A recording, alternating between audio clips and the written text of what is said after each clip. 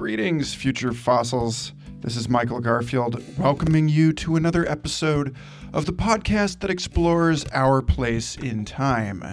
The whole framing of this show is about that day in the probably not too distant future when our telepathic hive mind descendants are asking, what is the internet? I mean, of course, they won't really ask things because as soon as your brain detects that you are forming a question, then it will get posed to the noosphere and you'll just get search results back immediately. You know, just by looking at something, everything will be shrouded in a delicious layer of metadata, and we will be completely confused about a world in which we all bumped around having our own independent thoughts, arguing over seemingly trivial facts at the dinner table. The dinner table, they will wonder. What was that back when we weren't all photosynthetic and powered wirelessly by solar drones or whatever? But the point is that this is, I imagine, an especially curious age in the history of things, or rather that history itself is itself a weird anomaly in time. This notion that there was a short period where we had a linear story, a story that went from us poking around in the dirt to us fusing dirt into incomprehensibly tiny chips that we would fuse with symbiotically and form some new hybrid kingdom of life that wraps the earth in creative empowerment and unnecessary goods and services. Well, that is why I am especially delighted to have John Lebkowsky on this special double episode of Future Fossils. I met John through his Future Salons here in Austin, Texas, which grew out of the State of the World forum he holds with Bruce Sterling every year. John was the co-founder of EFF Austin. That's the first regional chapter of the Electronic Frontier Foundation. He also co-founded Fringeware and Plutopia Productions and a number of other very fascinating agencies. And because we're already drowning in data here in 2017, it's easy for those of us who were more or less raised online to forget that there was a sort of Wild West phase not that long ago, during our lifetimes, in which the internet was not a household conversation, in which we couldn't buy or sell things online, and in which the world was just becoming aware of and afraid of the terrifying specter, the threat of hackers. So, boot up for a rare and special conversation with a guy who watched the early days of the internet from its front lines as an editor in the Whole Earth Review, working on the Open Source Democracy Project. John's a fascinating character, and I'm really glad that we get to share his story with you. But first, just want to thank all of the new patrons of this show: Clay, Kelly, Annie, Blake, David, Effie, Clarence, Arova, Carl, and Carney for contributing to my Patreon page. Folks, no self-respecting person wants to be a beggar, but this show, as well as all of my writing and music and artwork, is crowd-supported, and I'm able to continue doing it because you guys believe in the value of the conversations that I get to facilitate and the ideas that I share through the work that I make. And I deeply appreciate you as my beloved and intimate niche audience. I love you, really, genuinely, unpretentiously, and simply. I love you. And I am excited to point my overachieving gratitude in your direction for supporting this show. So if you're not yet subscribed and you would like to be, that's patreon.com/Michael Garfield. Thank you. Okay, and then one more thing. We actually have a first sponsor on the show. My friends in Asheville, North Carolina, have created one of the most awesome things I've seen come out of our generation so far, and that is visionary magnets. Yes, folks, refrigerator poetry has just ascended into the 7th dimension. And now, if you've ever seen the New Age bullshit generator online, that fabulous app that allows you to randomly assemble a kind of keyword bingo of woke catchphrases, well, this is even better because you can sit there and compose the kind of poetry that you expected to be writing after 2012 on your refrigerator all the time. Here's an example. Visualize the heady future, drink from the sacred fractal, and download pineal superfood into your crystal flat bill. Embrace dat holographic multiverse and lick the cosmic trigger in a spiral to unfold the transgalactic avocado flower, its gratitude juice flowing, and seed visionary source codes with woke yogic touch in its undulating animal container. Life-giving luminous machine temple, conscious geometry, eternal circuitry, in amorous post-New Age synchronistic poly-meta orgy. That's right, folks. Just go to bit.ly, that's L-Y, /quantum avocado and check out their Kickstarter campaign. I absolutely adore this set of magnets. I have them. I have extras. I give them away to the people that are closest to me. And I want you to have them because a tiny amount of every purchase goes to the show, but also because they plant a tree for every kit they sold, but also because every sale also sends a percentage towards the Multidisciplinary Association for Psychedelic Studies. So really, they are just slaying it on all fronts and empowering you to speak with the necessary hippie lingoese required to have a productive conversation with your friends in Asheville, Ashland, Oakland, Ojai, Boulder, Flagstaff, Santa Fe, you name it, Burlington.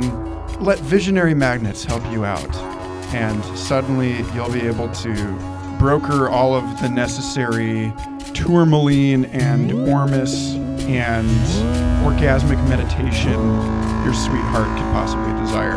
Okay, folks, this is an absolutely wonderful episode with John Lebkowsky on the history and the future of the internet. Sit back and enjoy.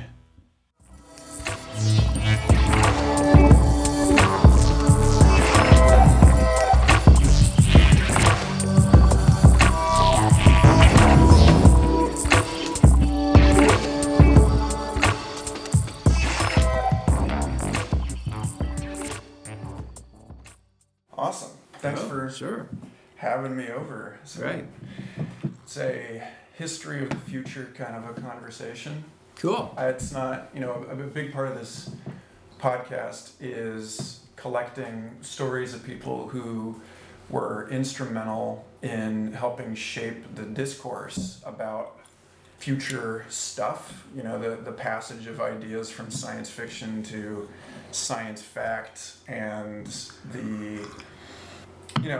insofar as this is intended rhetorically as an archive for unborn digital archaeologists examining in a kind of like Charles Strauss glasshouse kind of way what happened? The beginning of the digital era, then it's a rare and wonderful opportunity to talk to you in particular, given you have been so intimately interwoven with everything from The Well and Whole Earth Review to Mondo 2000, the foundation of EFF Austin, and the online presence of Whole Foods even. And I had some science fiction connections, and it was kind of an interesting thing to watch the evolution of so there was the cyberpunk idea, and actually the interesting thing about that is I discovered Neuromancer at the Whole Earth Provision Company, so there's that Whole Earth connection, and I had read about it in Coevolution Quarterly, which was the Whole Earth publication, the Whole Earth organization that made the catalog and the guys who had the store here were not connected, but I think that they sort of decided some of the things to stock based on what they saw in the Whole Earth publications. And Neuromancer was sort of an interesting piece. It was written before the internet became mainstream. Bill Gibson wrote that, and it was inspired quite a bit by his experience of just games. Games that, I mean, they didn't have online games then, but they were starting to build electronic games, and the game experience, I think, got him in mind of the idea of the visualization of data and how it might work, which, you know, had huge impact on sort of what unfolded from that point. And he and Bruce Sterling and John Shirley and Rudy Rucker and Pat Cadigan, people like that, were all writing in a genre called cyberpunk. And what was interesting to see was that as the internet started to sort of catch on with people who were not just the academics and research and development people that had originally used it, there emerged a bunch of people who called themselves cyberpunks and who really identified with that idea of like high-tech, low-life kind of idea that cyberpunk was sort of about. And it was really interesting to see people sort of recreate science fiction within the computer networks that were starting to emerge. There was a strong sort of science fictional element in the thinking of people who were denizens of the early internet. So it was like being in a science fiction story in a way. It's starting to feel that way again with the mainstreaming of cryptocurrency, especially like in the last few weeks, and seeing banks pick up on all this stuff. It's bizarre. But, you know, Well, it just kind of makes sense. I mean, it makes sense that there would be a co-evolution of many systems with this sort of digital evolution that we've been having. I was influenced quite a bit by Teilhard de Chardin. Mm-hmm. I'd been exposed to his writing many years before I ever even imagined that there could be the internet or even touched a computer. And as soon as the internet started to sort of proliferate a bit, kind of remembered that Teilhard de Chardin had envisioned, and he wasn't the first. I think he got this from another source, but Vernadsky. Yeah, Vernadsky, exactly. So Vernadsky and de Chardin had both envisioned this noosphere evolving, and we had sort of idealistic notions of the internet becoming sort of the foundation of that noosphere.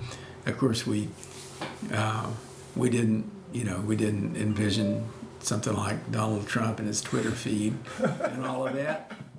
But, you know, the noosphere could certainly have pathologies emerge within it. I don't know that Teilhard thought of that, but it certainly makes sense.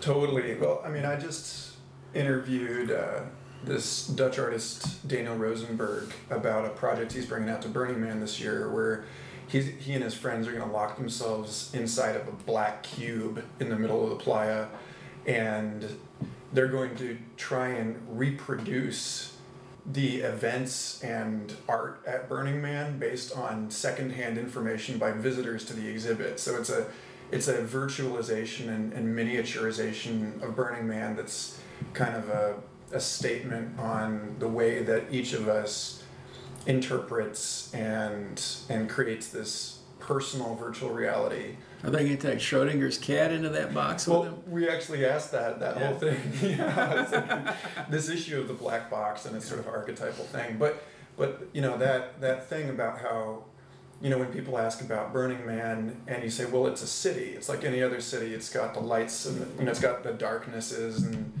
that if you really are going to talk about capturing the whole image of humankind, then you're going to end up with. Well, it's kind of like a city, but it's also, and I'm saying this as somebody who, you know, paid a lot of attention to Burning Man, but never actually went. But one thing that's clear to me is like what Hakeem Bey used to call the temporary autonomous zone, and it's something that just emerges. The city appears when people converge on the area, and it's a very free space.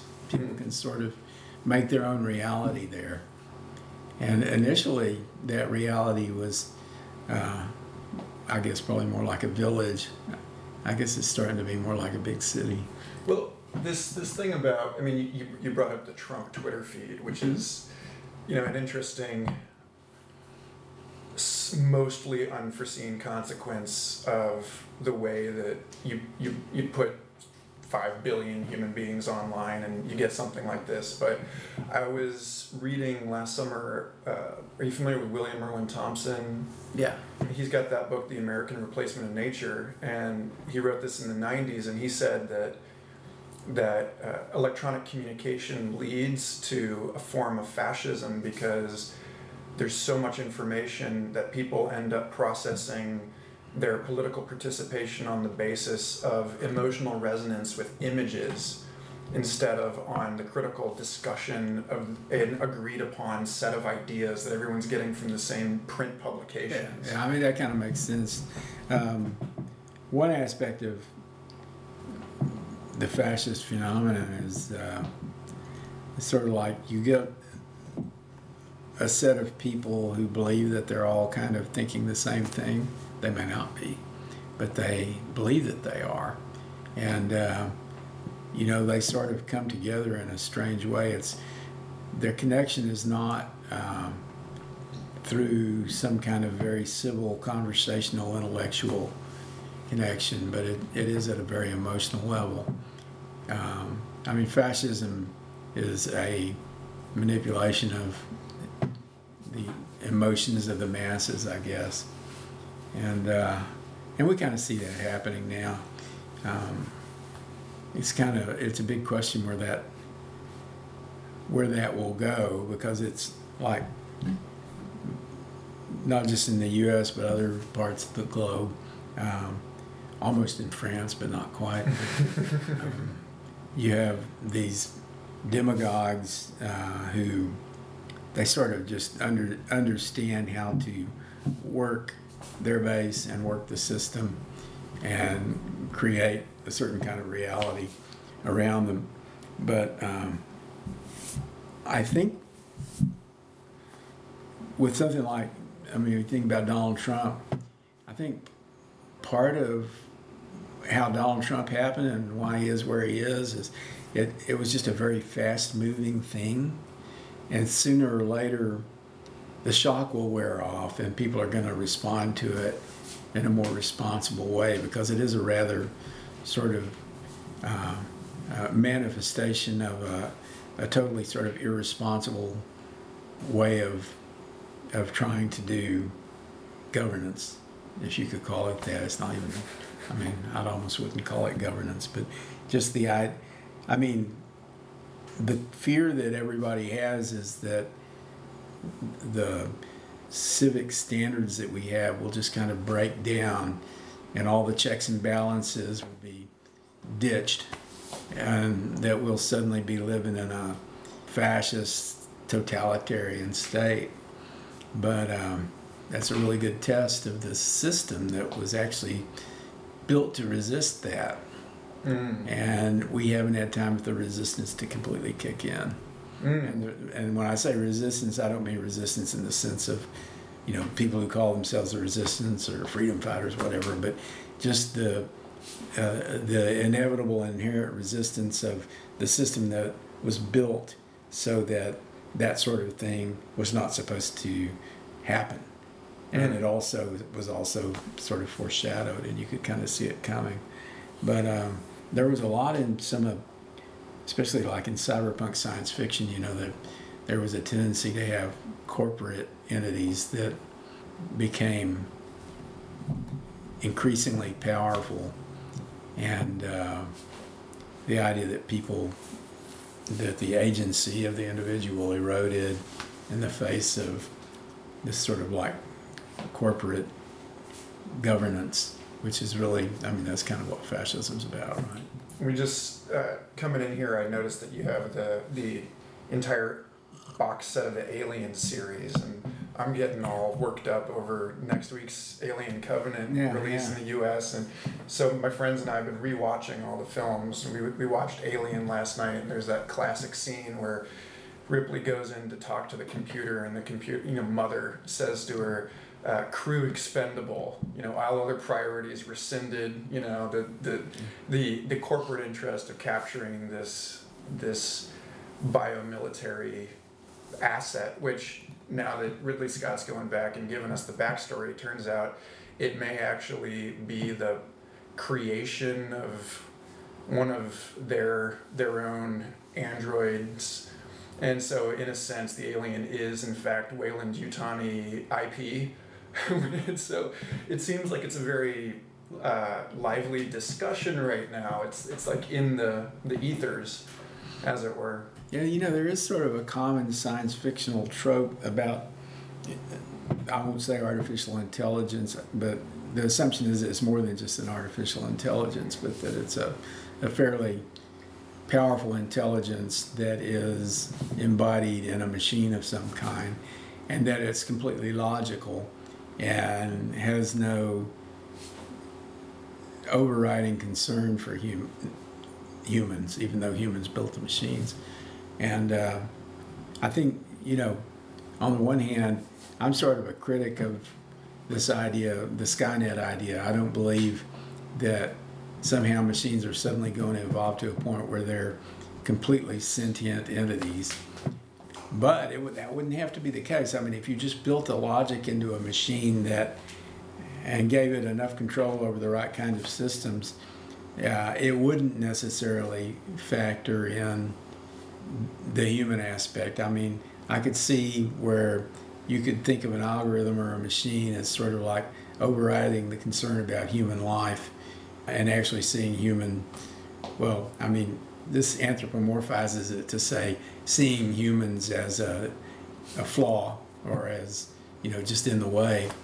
But it wouldn't be there to seeing that or thinking that, but just that the logic worked that way. So, this thing, I remember a couple of years ago talking with a Google machine intelligence engineer who said that he took the job at Google precisely because he was concerned about this eventuality. He's like, most of the guys that I work with don't want to see us accidentally create a computer that turns everything into paper clips. That's like the famous AI nightmare scenario. Yeah. So when you talk about the work that you and the people that and just the general community that was there to help midwife the World Wide Web, and you talk about the measures that were put in place and the way that it was structured to prevent these sort of noospheric seizures, like a long-term Donald Trump fascist global hegemony or whatever. Well, I don't know that it was built to. I mean, the structure was fairly anarchic. I mean, if you talk to some of the people who were involved in actually building the internet, and I have before, they wanted it to be open and fair, basically. And it was like that. It was built that way.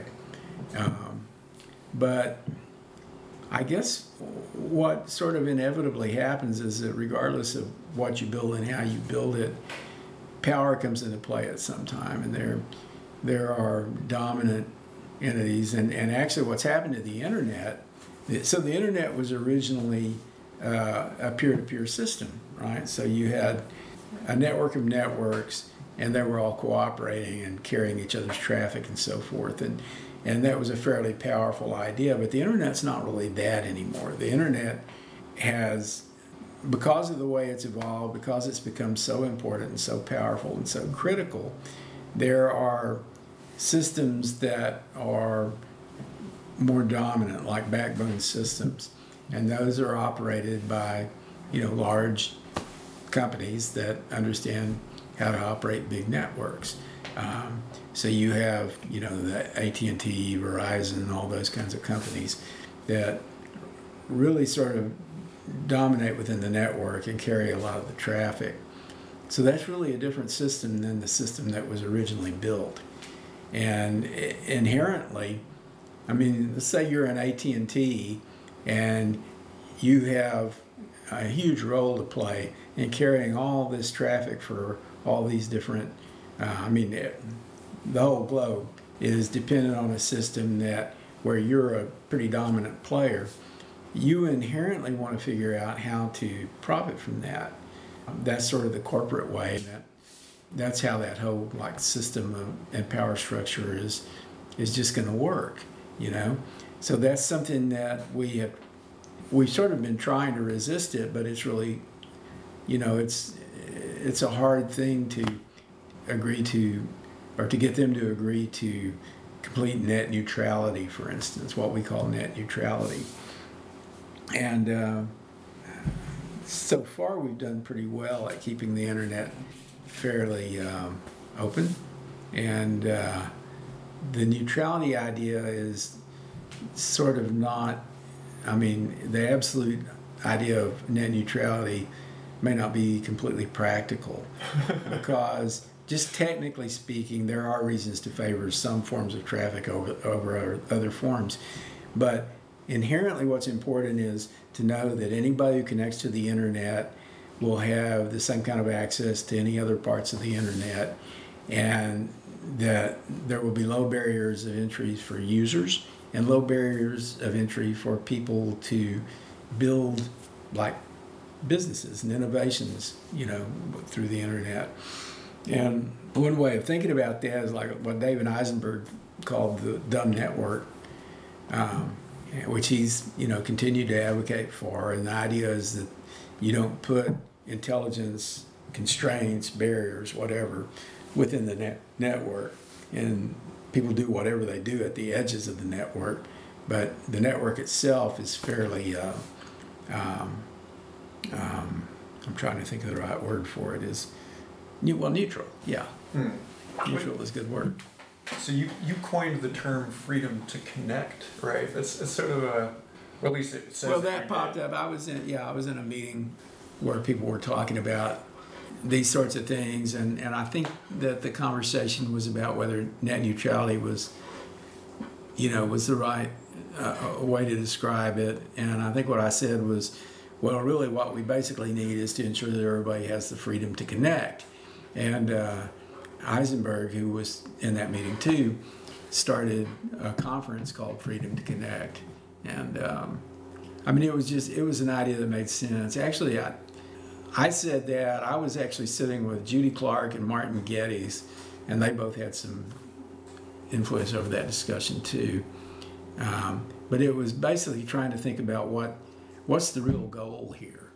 And Freedom to Connect is a pretty good way to describe what our goal is instead of saying net neutrality, because there were all kinds of issues with the term net neutrality, but one issue in particular is that it really is hard to imagine having an internet that's completely neutral. I say that I'm not a technical network guy who completely understands this, but they've told me over and over again that for all kinds of reasons, some packets are going to be favored over others. But if you start favoring traffic based on economic considerations, that sort of thing, that could be really problematic, or political considerations. And, we actually have issues in states around the world where there are barriers to certain kinds of traffic, and where they've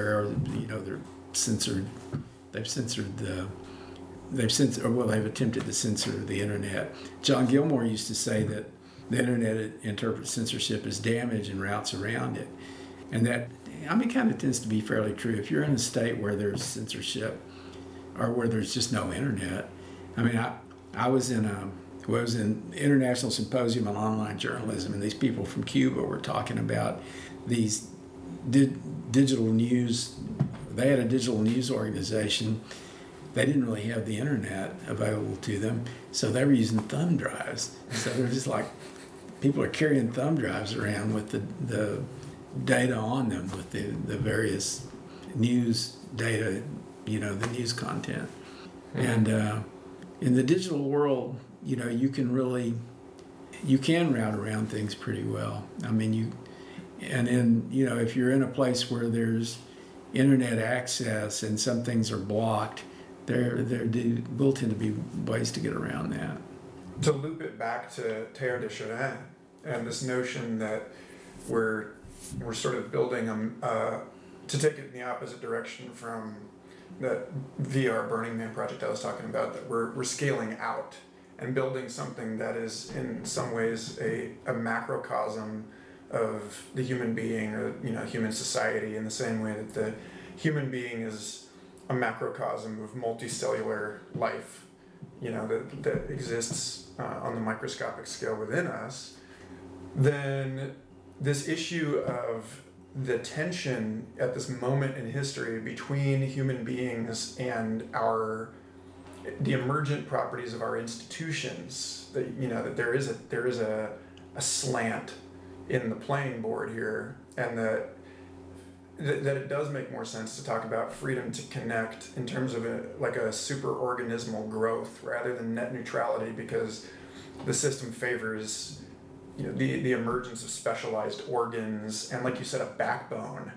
And so I'm thinking of the internet as a creature unto itself, then my hope with all of this is that I'm seeing things correctly, and that the emergence of multicellular life and of social organisms did not actually preclude or compete against the existence of simpler life forms. That, like, we've got this, like you're saying, like the Skynet thing is completely wrong, because the human being is actually this ecosystem for bacteria that enables. Well, yeah, I mean, Skynet's a good story, right? But it's not necessarily. I mean, those of us who read science fiction for years and years realize that most of that stuff. I mean, so science fiction is a literature of ideas, but a lot of those ideas don't manifest in exactly the way they did and there's also, and we did a future salon around this. There are ideas in science fiction that catch on, but are probably they're just probably, I hate to use the word impossible, but they're very unlikely. But we sort of have come to believe them. Time travel is a really good example. Tons of time travel stories, but really the idea of time travel in the sense that you have in the time machine and all the other things that have been similar to that over the years and years. I mean, it makes for a great story, the idea of time travel, but I would be very surprised if anybody was ever able to travel through time in that way, where your body just goes to a different period in time. I mean, we're all traveling through time, but pretty much at the same speed, I think. And time probably itself is kind of illusory anyway, but that doesn't necessarily mean that you can hop around in it. And, the idea of the transporter in Star Trek. So people sort of come to believe that sooner or later we're going to build this thing that'll pull our atoms apart, including our clothes and everything, and put them back together exactly the way they were. That ain't going to happen, The transporter is a crazy idea, and a lot about how space travel is going to work. It's not going to be as easy as it looks, I mean, we don't even know how well people can survive in space at all, really, and whether we can build environments that will really make that work, or what effect it will have on us. And so you're probably not going to have the Star Trek reality. But we all been watching Star Trek for years and years, and we kind of believe that, In some part of our heads, we think, well, sooner or later that's going to happen. Sooner or later there's going to be an invisible man. But I was just saying, one other thing I was thinking about when you were talking a minute ago is this idea of the noosphere and so forth. Really, I mean, if you come at it from a Buddhist perspective, this idea that we're separate is delusional anyway. I mean, interdependence is pretty obvious to somebody who really looks at. I mean, if you can kind of strip away enough of your ego stuff, you start to realize that. So we're all kind of, we're all sort of part of a theme, one big theme. So that's an interesting point about that, about, if we take the evolution of complexity as a sort of consequence of entropy, systems are organizing in order to dissipate energy more efficiently or inefficiently, but it's all happening within the bunny ears, the membrane of that unity, of that, that mutual causative interdependence of this one phenomenon, right? So it's fascinating to me how easy it is to stick this notion of the religious fall or of like the mark of the beast, like a couple of years ago when I was a glass explorer, and everyone was talking about Google Glass as the mark of the beast, and it's pretty common still to hear people talk about like a chip in your wrist or in your brain as the mark of the beast. But it's like, I think that's actually an accurate intuition to some extent, because it is our only vague, like only pseudo-conscious attempts to recreate by the rearrangement of stuff the unity that already exists. Yeah. And so that's tricky. That's like a couple of years ago when I was writing for a blog about non-duality and this issue of there being a sort of ontological upstream and downstream, and that the noosphere is not something that we're building in that sense. It's something that already exists, and we're just excavating it. It's just another manifestation of that connectedness that was probably always there, and I guess the idea of a Buddha is the idea of there being sort of an absolute value kind of thing, where we're all sort of different entities, but at some level we're all kind of the same. And a lot of our differences are really just, at least in our thinking, we create barriers that aren't they're not really there, but we sort of imagine them into being, so, and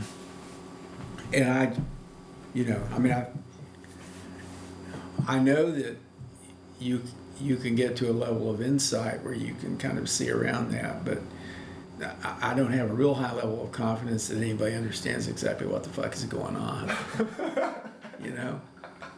It's like, well, it's not what we think it is, but who knows what it is, It's the TED Talk, you have no idea how wrong you are. Yeah, exactly. And he just goes through that list of... Or the Fireside Theater has this thing, everything you know is wrong.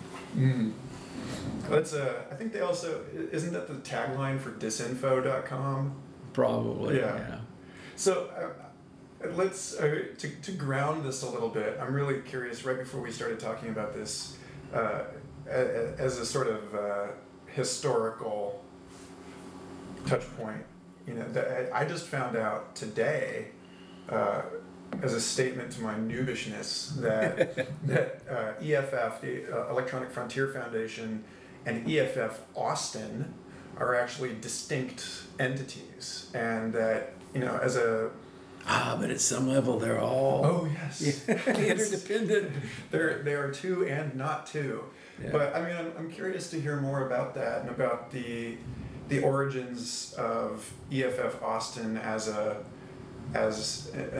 organization, and your role in that, and the decision to make it an independent, if interdependent, actor in this conversation. Well, it's a great story. When the Electronic Frontier Foundation first formed, which was I think 1990, much of the formative work was happening on the well. And, I was on the well. Steve Jackson was on the well. There were a lot of people here in Austin. Bruce Sterling was there. Mike Godwin was there. And some of us were in BBS, local BBSs like SMOF, which was Secret Masters of Fandom. And then there was one called Illuminati, which was Steve's thing. And really it was set up as it was a sort of on a BBS online community kind of thing for playtesters for his role-playing games. So Steve Jackson is in the business of creating role-playing games, GURPS, the generic universal role-playing system. And I was aware of Steve and had seen him at science fiction conventions and stuff like that, but we didn't really know each other too well. And Bruce and I had crossed paths, but we weren't like tied at the time. So there were a bunch of us who were aware of each other and really hadn't had any reason to converge yet. But when the EFF formed, we were aware of it. Those of us who were on the well and those of us who were just kind of paying attention. There had been one thing that I had seen that had really sort of brought me into thinking about those issues was a thing that appeared in Harper's magazine. And what they did was they went into a private conference on the well. The well is organized as they could say conferences and really forums, right? So they created a private space on there, and they had John Perry Barlow and some other people in there talking about this new internet thing that was starting to happen, and the fact that people were connecting online, and that computers were not just number crunchers, but they were actually portals to other people. You could really build communities, and they were also talking about the idea of hacking into systems and that sort of thing. And there were a couple of hackers that were in that conversation. One of them being Fiber Optic. I can't remember who the other one was. A guy who went by the name of Fiber Optic, who I eventually met at the conference. These guys were all pretty funny, really. I mean, it's just a bunch of people. I once said, I was in Emmanuel Goldstein, the 2600 publisher, made a movie called Freedom Downtime, and he came through Austin and interviewed Bruce Sterling and I together, and I was saying that a lot of those early hackers, it was kind of like a panty raid, where you break in, you come back with your prize. You would break into a system and you'd come back with something to show that you had broken in. So what had happened was, Barlow had been, I think that conversation that was published in Harper's was a piece of his evolution in thinking about this stuff, and got him thinking about the potential legal policy issues and law enforcement issues, especially with law enforcement misunderstanding the technology or thinking that somebody had committed a terrible crime when they hacked into a system, but it was just some kid, showing off. So he had met Mitch Kapoor, who was also on the well, and they got into a conversation about it. And I didn't have a lot of visibility into that, but I know that they kind of went off and came up with this idea to create that we're on an electronic frontier, in that there's not a lot of law and policy around this yet. So what we really ought to do is create a foundation to help guide the creation of policy and law, and to make sure that we don't have egregious policy and law enforcement responses and that sort of thing. So they were putting this thing together, and they hired as their counselor a fresh graduate from UT Law School who was Mike Godwin, now famous as the author of Godwin's Law. But Mike was part of the science fiction community here, and also part of the theater community, and had been an editor at Daily Texan, and he's had done a lot of stuff, and had a lot of overlap where he and I would cross paths and that sort of thing. And so Mike had roots in Austin, but he had just gone to work for EFF. And Steve Jackson, he's a game guy. He's just running his business. He's not necessarily aware of all this stuff. I think he kind of knew about EFF forming, but I'm not sure how plugged into it he was initially. But what happened was he had a guy working for him named Lloyd Blankenship. And Lloyd also went by the hacker named Mentor, and was part of a group of hackers who called themselves the Legion of Doom.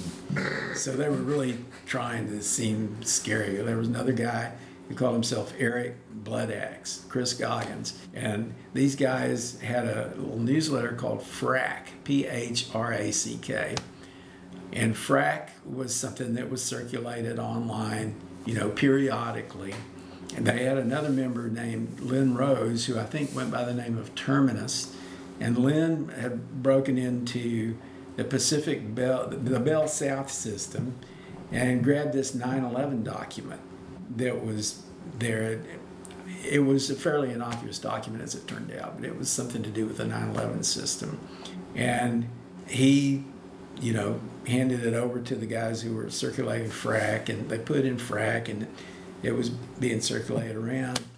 And there was an ambitious prosecutor in Chicago named Bill Cook, who somehow got connected with the Secret Service, and it's like, we're gonna do something about these hackers who are breaking into systems. And the word got out that somebody had hacked into the 9/11 system in Bell South, and this is extremely dangerous, and they could have done terrible things there. Well, it was just some kid basically showing off, right? So, but they were making this big deal of it. And this document was put in FRAC, and it was circulated around, and they followed it, and they saw where it was going. So one recipient of this document was Mentor Lloyd at Steve Jackson Games. And this is what got Steve Jackson Games on their radar. That one of the Legion of Doom was employed at Steve Jackson Games. And Steve was, he was writing all these role-playing games, was working on one at the time called Cyberpunk. Mm-hmm, yeah. So what happened was the Secret Service showed up at Steve Jackson Games, and it was really kind of funny. A couple of the guys went to Lloyd's house, and they were sitting there, and they were like, I don't know, I guess they were arresting him, and they were talking to him, and he overheard them talking to other guys who were at Steve Jackson Games who had a battering ram, and were going to break the door down and crash into the place. And he said, no, I've got a key. I'll go open it for you, It's like, don't break the door down. So roll a D20 to see if you can convince them to put down the battering ram. So he went and opened it up, and they went in and they confiscated all the computers.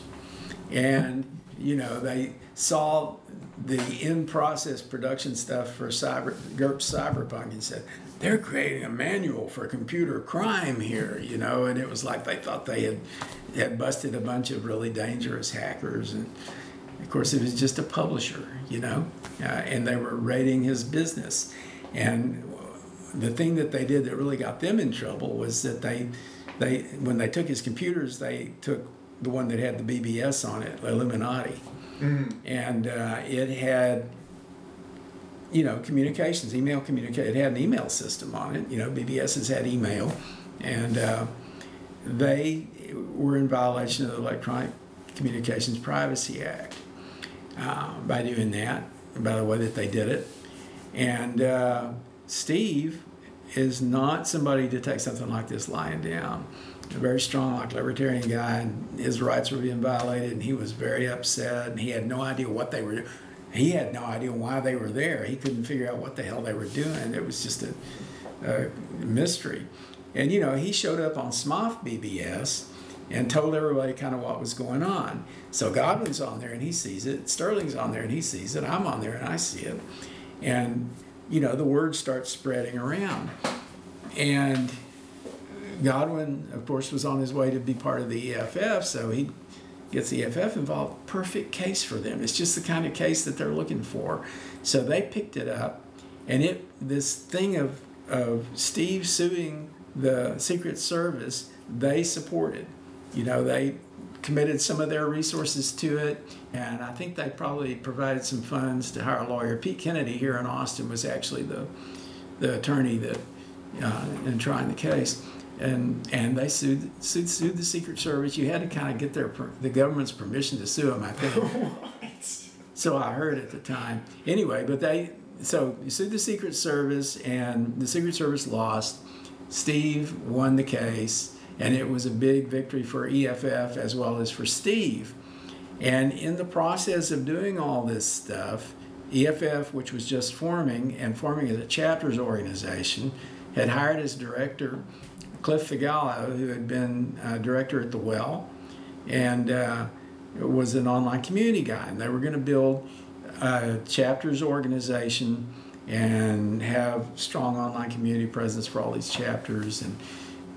And Steve said, and I think it was at the first conference on computers, freedom, and privacy, or maybe the second one, Steve was there along with Mitch and Barrett Barlow and all these guys are there, and he says, well, you know, the first chapter should be in Austin. Austin should be the alpha chapter. And Mitch says, right on, let's do it. So Steve came back and got the word out that he was going to have a big gathering at his place, Steve Jackson Games, where he had some like picnic tables outside for the people who worked there. And it was going to be like a big picnic. The guy who ran Smoff BBS, a guy named Earl Cooley, who called himself Shiva. So Earl and I went and bought this huge, massive Thundercloud sub and took it out there. We went out there together. And Steve got up on a picnic table and did a call to arms and said, we're gonna build the first chapter for this Electronic Frontier Foundation, and we need people to volunteer. And there were a set of us who volunteered to become the first board of directors. So that was really where EFF Austin formed, was at that event at Steve Jackson Games. And then we all pulled together after that and started having meetings. And we met monthly for a year as directors to pull the thing together before we finally had a public meeting with a bunch more people. And I'm trying to remember who was in that. Let's see, Matt Lawrence was one of the directors. Bruce Sterling met with us a lot, but he was writing Hacker Crackdown, and as a journalist, you know, he really didn't want to come down he didn't want to get into an advocacy role because he was trying to stay objective as a journalist and writing Hacker Crackdown, which was about that raid and a bunch of other things that were happening that were similar. And we had a guy from the LBJ school it was Lou something, I can't remember his name. Anyway, so there's several of us there. John Quarterman and Smoot Carl Mitchell had a company called Texas Internet Consulting. And, you know, their company was built when the internet was mostly R&D, and they were working for, like, the University of Texas and, you know, any, like, people who were using the internet. You couldn't get a consumer account to get access to the internet at that time. And in fact, I think the first companies to do that were here in Austin. One of them was called Real Time. And there's more story in a minute where I'll talk about another one that came about. But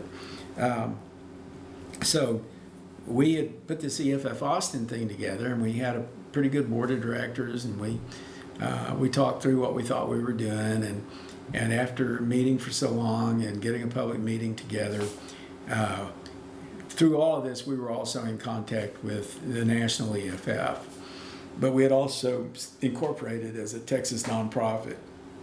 So we were already doing some structural stuff on our own. In I think it was January of '92, EFF called a meeting of several groups that wanted to be chapters. There was one in Alabama and one in Georgia, and there was a New York group which originally called themselves NTE for Not the EFF. And they later became SEA or C for Society for Electronic Access. And that, you know, Shabir Safdar was part of that, and Clay Shirky, and, you know, that was actually a pretty important group too, that one in New York. And then there was one called This Bang as an exclamation point group that was based in the Bay Area. And that was Judy Clark and Mitch Ratcliffe and people like that. And Quarterman set up an email list for all of these groups. It was called These Groups. And we started having discussions and fights. And at the same time, the EFF had brought in Jerry Berman, who was an ACLU advocacy guy who had done legislative advocacy for the ACLU and was getting them interested in the idea of, becoming a legislative like thing, doing advocacy work with the national legislature. And Jerry was going to be a co-director with Cliff Figallo. And he was going to kind of do this like advocacy mission, and Cliff was going to do the community part. And that's kind of the discussion we were having. And we, like I say, we set up this email list, and people were having fights on the email list. And I think Jerry was really feeling like this was going to be a hard bunch of people to, if you're doing legislative advocacy stuff, you want to be able to control message and all that stuff. So my impression at the time, I can't speak for what he was thinking, but my impression was that I figured he was thinking that these guys are, they're uncontrollable. This may be an issue. So what happened was we had this meeting at Georgia Tech in January, bitter cold. That was the very same time that the first issue of Wired magazine came out with Bruce Sterling on the cover, by the way. I bought that first issue in Georgia when we were there. Wow. And when we had this meeting, EFF had gone off and had a retreat. So they were coming fresh from a retreat to this meeting. So they showed up and they said, we're not going to do this. We're not going to have chapters. We've decided that we really want to focus on legislative work. And, it was mostly Jerry. So they kind of turned it over to him, and he went through a whole course of explaining to people how legislative advocacy works and various things like that. And they were taking this position. They said, we really don't want to tell you guys what to do, because they saw we were all, everybody was kind of independent, and there was a lot of, you could see it on the list. There was a lot of friction between people and that sort of thing. So he said, we're not going to presume to become some centralized, or he said, it doesn't make sense. We're an internet organization. We shouldn't be centralized in that way. We shouldn't be telling you guys what to do. We should just network with you. So we can all work together. But you guys should go and form your own orgs. And I know there were some people there who were hoping that they would get funding for their local orgs. Mm. We didn't care, because we were doing fine without money. We actually were doing a lot of cool stuff. We kept saying, well, we base this on talent. We have talented board members, and we do cool stuff, and we don't have to, have money from EFF. But we did want to make the connection, So it was kind of disappointing. But we went through this whole process so they said, you can call yourself Electronic Frontiers, whatever, Electronic Frontiers Georgia, Electronic Frontiers Alabama, but you can't call yourself EFF or Electronic Frontier Foundation, but EFF Austin already has that name. They're already incorporated, so we grandfathered them in. So we kept our name, and we went back and just kept doing what we were doing. And we continued to do all kinds of stuff. We considered ourselves to have a primarily educational mission, and we would do a lot of events. We'd get out and speak a lot. We were, at the time, the only game in town for internet stuff, so people who were interested in the internet always showed up at our meetings. And I had started a company with a guy named Paco Nathan called Fringeware. And Fringeware and EFF Austin, well, because I was in both, there was a little bit of a connection there. And we had affinities. And then I also had got real interested in a local group called the Robot Group. And they were having a thing every year called RoboFest. And we basically went over and started hanging out with the Robot Group and said, we want to be part of RoboFest. Fringeware wanted to, and we had a table there and everything. And then a year came up where EFF Austin was going to have a role too. And a guy named Doug Barnes, who is now a tech lawyer in New York, but he showed up. He was a systems administrator at the time. He hadn't gone to law school yet. I think by then he hadn't even thought about going to law school, but he came up with a lot of energy and said, I want to build a land for RoboFest, and I want to put a moo in the land, so we'll have this we'll have this great display of what we're all about. We'll connect it to the internet, and let's think about what we can do with it. No, just as an aside, it's kind of funny. I mean, these are technical terms, but I mean, talk about like a hook 'em horns, Austin perfect pun in all of this. That you guys, even in the digital space, you get together and you're going to put a moo on the land. It's like, is it a weird? Anyway, please. Well, I should define multi-user, object-oriented, really a text-based virtual reality, a sort of community thing. But it's a place where you can build things, but they're described in text. Yeah. And which you had to do then because we didn't have the graphics, right? And then LAN, local area network, a bunch of computers connected. So this was my first experience of the internet as a kid. Was like working on that scale with it. Yeah. So we built this thing, and Steve, being a games guy, saw the games potential of the Moo and was extremely excited about it. We were building our own fringeware building or store in the Moo.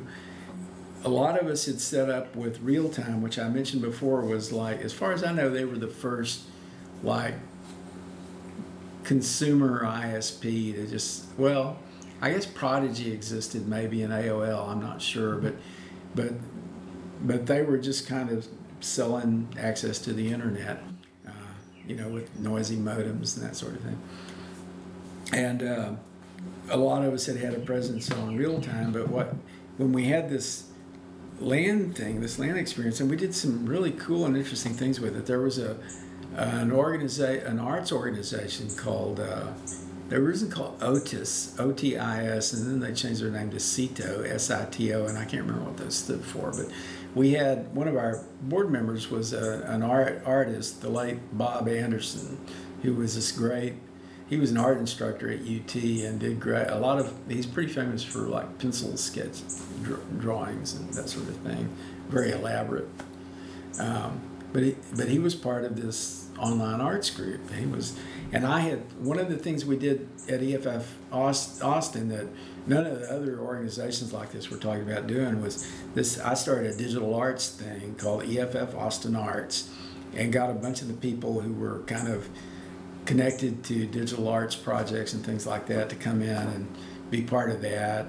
Marcus Novak and Bob Anderson, and I don't know, there were several people who were just interested in those kinds of applications. Is that still active? We're rebuilding it. Heather Barfield is going to take charge of that. We're going to do that at this current version of EFF Austin. And the CITO thing, the arts thing they were doing was they would take pictures at the event. They would take these images and they would put them online and they would be passed around. So somebody would do some treatment on it and then pass it to somebody else who would do some more treatment, and they were just creating these art objects through a network art thing similar to mail art. It was sort of like a network version of mail art. And Steve got so excited about the Moo concept that he decided he wanted to make it a product, basically. He wanted to sell access to the Moo.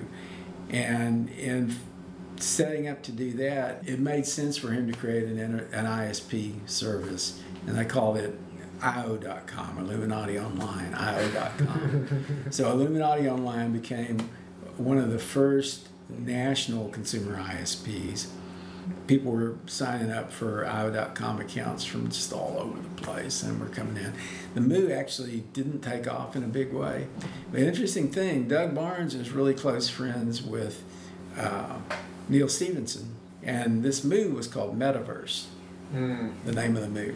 So Metaverse Moo, I believe, had some influence. Neil Stephenson can correct me if I'm wrong, but I think this may have had some influence on Snow Crash, which he wrote later. So that was like sort of, we were at the genesis of this whole thing where more and more people were coming online, and this was sort of like, I'd say 1993 was sort of a turning point for the internet when it really started to mainstream.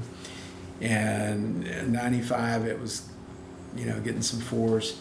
I think 96 or 7 was when I went to work for Whole Foods Market, and they knew that I was I actually knew people there, and they knew that I was real involved with the internet, and they wanted to do e-commerce, which was, just coming along. I mean, when Paco and I started Fringeware, our idea was that we were going to build an online community-based sort of trade organization, you might say. We were going to build a business we were going to find people who had things they wanted to sell and bring them together online into a thing where we would just get all these cool things from people and we would sell them. And we were going to sell them online, we assumed. And when we went to the bank and told them that we need to be able to accept credit cards because we're going to start this business, we're going to sell stuff online, they said, you can't do that. Nobody does that. You can't sell things online because there's no way to do it without the credit card numbers being exposed. Well, Paco knew about encryption, and I think he brought that up, and it's like, oh, well, there's no way to do that, Well, that was before SSL, right? Yeah. So this idea that we had, we couldn't do. And in fact, the bank required us to get a store of some kind to be able to sell products. And we ended up, originally we set up in Europa Books, which was a kind of a hipster bookstore down on the Drag, which was managed by Lynn Bender, who's now a big time coder and geek guru kind of. There seems to be a theme here. You got Europa Books, IO.com. Yeah. It's that's a little curious. I don't know. I never thought about that, but that's. Maybe it's time for a Ganymede. We did a bunch of events at Europa Books, and I became real involved with a guy named Tom Ferguson, who was a physician, who decided that the internet. So I had met him at a Writers League meeting, which is also where I met Bruce Sterling, incidentally. So I met him at a Writers League meeting, and he came around, and I hadn't seen him for a year or two, but he showed up at one of our events, and he said, the internet is just going to be, it's going to be very powerful for people who want to do medical self-care. That was the thing he was into. He actually had published a magazine called Medical Self-Care. And he was the medical editor of the Whole Earth Catalog. So, of course I'm fired up about that. And Tom later went on to bring a bunch of people together and create a white paper called ePatients, which became a seminal part of what turned into an online patient movement, which exists to this day. And Tom died in the process of getting that white paper launched, but I had come in and started working with some of the other people he was working with, and we got it launched and set up a blog, ePatients blog, and then later we formed a thing called the Society for Participatory Medicine. So actually out of this, there's this whole stream of connections of me with Tom where he was sort of formulating his ideas with all these other people that he worked with, which were like physicians and patients and so forth, that really led to the kind of revolution in patient empowerment through the internet. And that was a whole other side thing that was happening there. At the time, I didn't really realize what an impact it was going to have. And then later, when I worked at Whole Foods, Tom came in and met with us a lot, and we talked about, having him be part of what we were doing there, bringing medical into it. We did a different approach eventually, but we had some really great conversations there. Anyway, so when Whole Foods hired me, we got our heads around how you would build an e-commerce system, and we built this big e-commerce system where we were selling pretty much everything that we could think of. Is this still online. before SSL? No, this was Okay. SSL had just emerged. So we were really kind of on the leading edge of the curve for e-commerce. Amazon was pretty well established by then, but we were getting into this whole online grocery thing. And, you had things like Peapod where they would do grocery delivery where you could order online, but what we were doing was just package and ship, just ordinary online fulfillment. And a lot of that stuff was really hard back then. Fulfillment was tough. It's all sort of been worked out much better by now. But that's how I got into what has become my bread and butter is website development. So I worked for Whole Foods through that e-commerce development was originally WholeFoods.com, and then we were building a thing called WholePeople.com, which was this really big, it was going to be a big multi-business unit business. But the .com bust sort of killed the enthusiasm, and they decided not to. They had launched the site, but they had second thoughts and decided that, I don't know, I guess they thought it was risky. So they laid a bunch of us off, and they sold off the WholePeople.com thing, and nobody actually used that. I'm not sure exactly where that went, but I went to work for a consultancy and worked in an internet solutions group. I had by then become pretty adept. I mean, I had a project management background, and I learned how to do web project management really well and run web projects, and I've been doing that pretty much ever since. But one thing I learned was if you're at the very cutting edge, it's hard to make money. So, like, when I got out of that and started my own web development company with a couple of partners, and we were among early proponents of using open source platforms for web development. And, of course, also this was like we incorporated the day after 9/11. So we were starting our business right after the .com bust, and just as this horrible thing had happened that had a huge impact on, a lot of things. So it was really hard to get business for a while.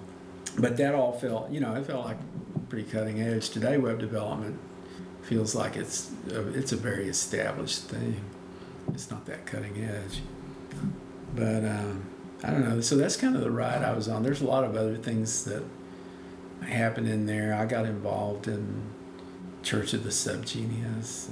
Yeah. That's a really cool thing too, because one of the common threads here between EFF and EFF Austin seems to be that both of these digital rights advocacy organizations emerge out of, veering on the Terence McKennoid end of this, emerging out of the cow patty of a libertarian ranch philosophy. And incidentally, we carried Terence McKenna's products at Fringeware. So it actually, there is a through line here, then also or a lateral move, just, standing on one fence line and this gradually enclosed commons of the digital space, looking across at the work that you were doing with Mondo 2000 and the sort of psychedelic fringeware of the whole conversation around the web as the emergent medium of a new mode of human consciousness. So, I'm really curious to know what it was like. One of the projects I had was I think I may have made it clear I was a pretty devoted follower of the Whole Earth catalog and Coevolution Quarterly, and it later became Whole Earth Review. And my whole reason for getting on the well was because I wanted to actually hang out with the Whole Earth people and maybe write for them. And, I had tried submitting things before, but not successfully, that sort of thing. And I realized one of my big dreams was to work on a Whole Earth catalog. And I was actually the consciousness subdomain editor of it was called the Millennium Whole Earth Catalog. Wow. Yeah. So that was a bucket list kind of thing, a dream come true kind of thing. So that was pretty cool. So that was a very, Eric Davis talks about this a lot, about we hung out with Eric Davis too. Yeah, about how that he was a Fringeware. Well, he contributed to Fringeware. There was an issue of Fringeware that I edited. It was the Stay Awake issue, and it was somewhat influenced by Gurdjieff and Buddhism and that sort of thing. And Eric wrote a piece for that. I can't remember the name of it. I'd have to go look. And then John Shirley wrote a piece about Gurdjieff for it that he later expanded into a book about Gurdjieff. And that was one of the friendships that we made was with Jay Kinney and Richard Smalley over at Gnosis, which was a magazine then about Western spiritual culture. And they had done a magazine on, a whole issue of their magazine on Gurdjieff, which I've still got a copy of around here somewhere. And I was really interested in Gurdjieff. So I asked Jay if he would write a piece for that issue about Gurdjieff. And he said, well, no, I'm probably not the best person for that, but you should talk to this guy, John Shirley. And I had run into John Shirley before at the 1985 National Science Fiction Convention. You know, there's a World Science Fiction Convention, and then they also have a National Science Fiction Convention. And I don't know whether they're both annual, but anyway, they did the National Science Fiction Convention here in '85, and there was a cyberpunk panel that was Bruce Sterling, John Shirley, Rudy Rucker, and I think Greg Bear. And Shirley kind of instigated the panel, but he felt that it was hijacked by Greg Bear, I think. And they had and Lou Shiner was on it, and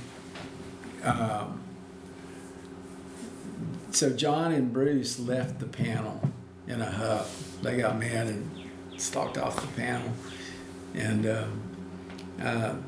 that was when I really learned. I saw the punk and cyberpunk there. Those guys are really great guys, by the way. I mean, the people who created the cyberpunk literary subgenre they're an amazing and powerful group of writers, and they're all still active. I can't think of any of them that's not. Rudy may have slowed down a little bit. Bruce is just now starting work on another novel. And Shirley started writing horror stories at some point. He's a great writer, and so he had this. He was very aware of and articulate about the Gurdjieff work. Which do you know? I mean, I know, and you know that he was. He introduced the Enneagram to Western consciousness in some respects, and I was having a conversation with a friend of mine at the MAPS Psychedelic Science Conference a couple weeks ago about the Enneagram, and it is sort of, it recapitulates the internet in a kind of a way that in the same way that Burning Man does, that it's like you see the interconnectivity between all of these different personality types as strategic subdomains or evolutionary psychological evolutionary niches. But I mean, other than that, and his peculiar fondness for the moon, I can't really say I know too much about him. Well, some people like green cheese, I guess. Well, Gurdjieff is pretty interesting, pretty fascinating. I spent some time with the Gurdjieff group, and it's really similar to Buddhism in the sense that it's just about knowing yourself, really having a sense of what's really going on. I mean, people don't necessarily, there are a lot of people who aren't in touch with themselves internally because it's hard. I mean, it's hard to do that. And they kind of do that. There's stuff that I never really completely got clear. And I didn't read Beelzebub's Tales. I went through sections of that. I read parts of it, and the group I was with would read parts of it, but I never completely got my head completely around that. But it's pretty rich. There's a lot of stuff in there, and there's a lot about human folly and that sort of thing. And there's this whole thing about how, you, in order to grow, you have to have occasional shocks that kind of boost you into another level of your growth. Mm-hmm. And I really get that pretty well. So I guess there's some debate about to what extent Gurdjieff was a Buddhist or was influenced by Buddhist stuff versus Sufi versus, but he had a lot of influences, and he sort of pulled them together into his own thing. There's also another aspect of the Gurdjieff work that I didn't do that is kind of, I think, essential from all I could gather, and that's the movements, which is, he was into dance and he was into movement and music, And the people who do the movements have a very powerful experience of that. I never did it.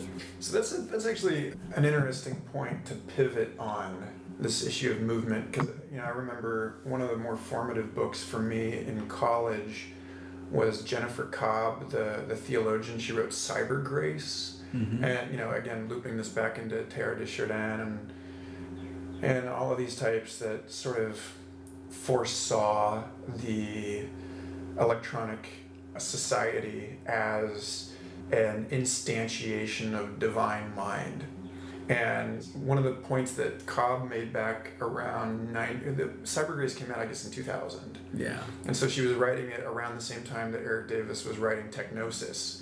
And this issue of, one of the last chapters of Cyber Grace is about how the internet then and still largely now is the product of a kind of almost like autism spectrum or like Cartesian disconnect, it's a very limited slice of the human experience, and that if it is really to mature, that it needs to descend into the body, and not just in like the mark of the beast kind of like neural lace sense of it, but in the sense of, one of the more inspiring things I've seen over the last few years is whole body gestural interfaces like the Microsoft Kinect.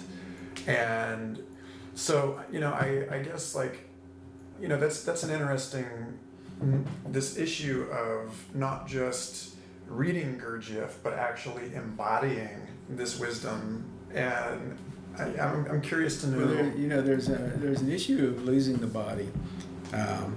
For instance, if you're a very devoted, adamant online gamer, and you're doing a lot of game stuff, you really sort of put part of your body aside, and you also adapt your mind to a different kind of environment. There's this whole sort of ADD thing that is influenced quite a bit by that kind of gaming.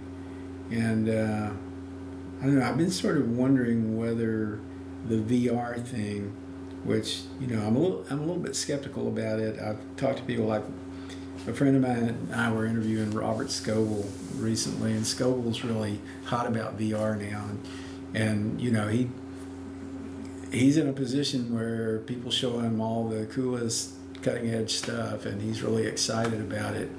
And I was a little bit concerned whether people were ever going to do VR or mixed reality, either one, in a big way, because of the goggles and because of the sort of disorientation and so forth. And he says, well, it's going to evolve, it's going to get really powerful. But one thing about VR and mixed reality is that there is an opportunity to bring the whole body into the virtual experience in a bigger way than you can right now with like a game where you just, you and a joystick and a screen, Have you seen or have you read Greg Egan's Zendegi? I haven't. No. So that's the whole. It's actually, in a way, it's almost not even a science fiction novel. It's largely a novel about human issues in the near term. With the first half of it mostly is exploring political revolution with mesh networks, and then the second half of it gets more into the issue of the emergence of commercial virtual gaming and populating virtual game worlds with what he calls side-loaded human non-player characters, where it's they're based on brain scan, repeated successive brain scans of various clinical subjects.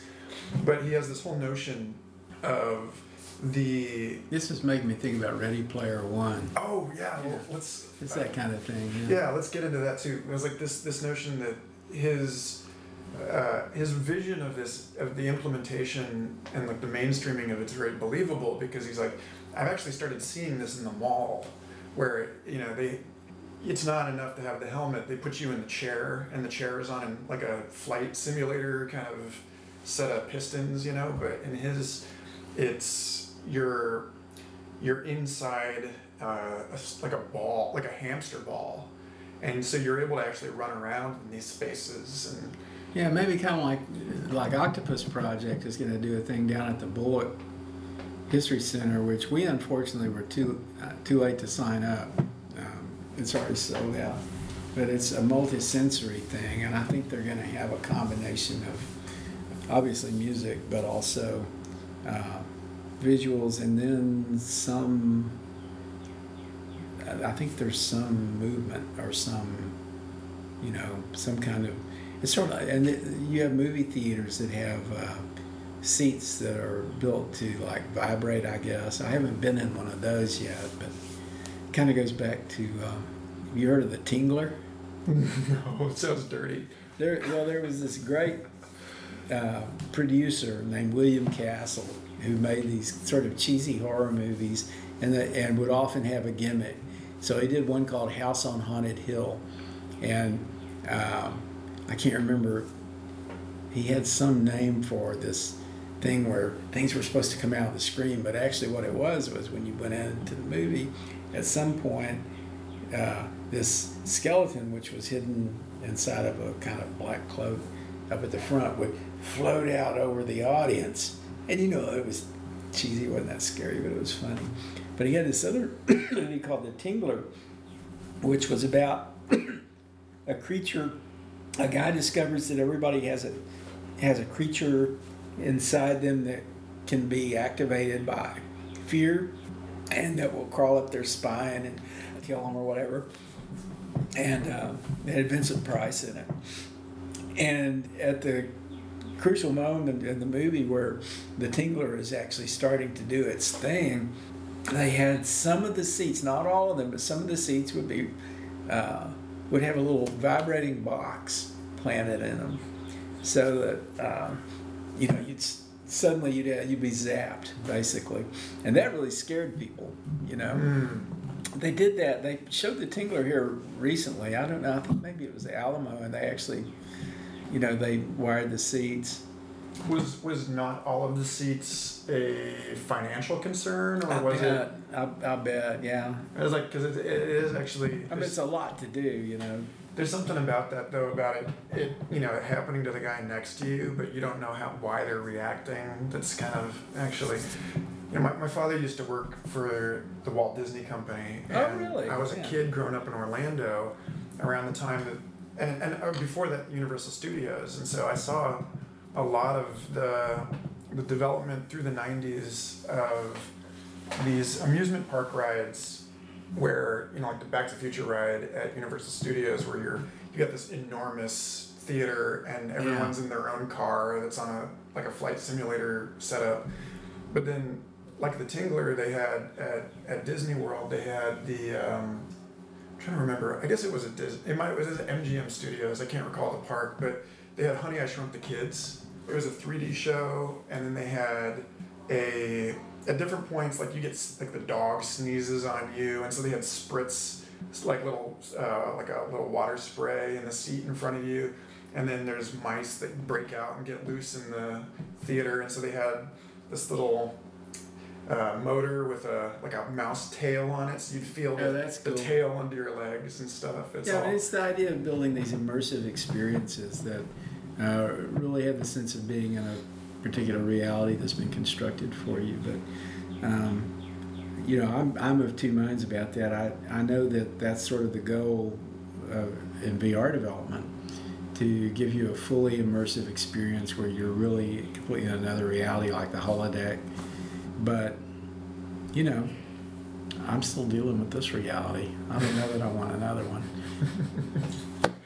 Well, it's there's all of these issues of, again, like to bring up Glass House, Charles Stross novel, that I found that such a compelling vision of the future, because it didn't just assume that it's a one-way street, and like such a big part of that novel is the conscientious objection.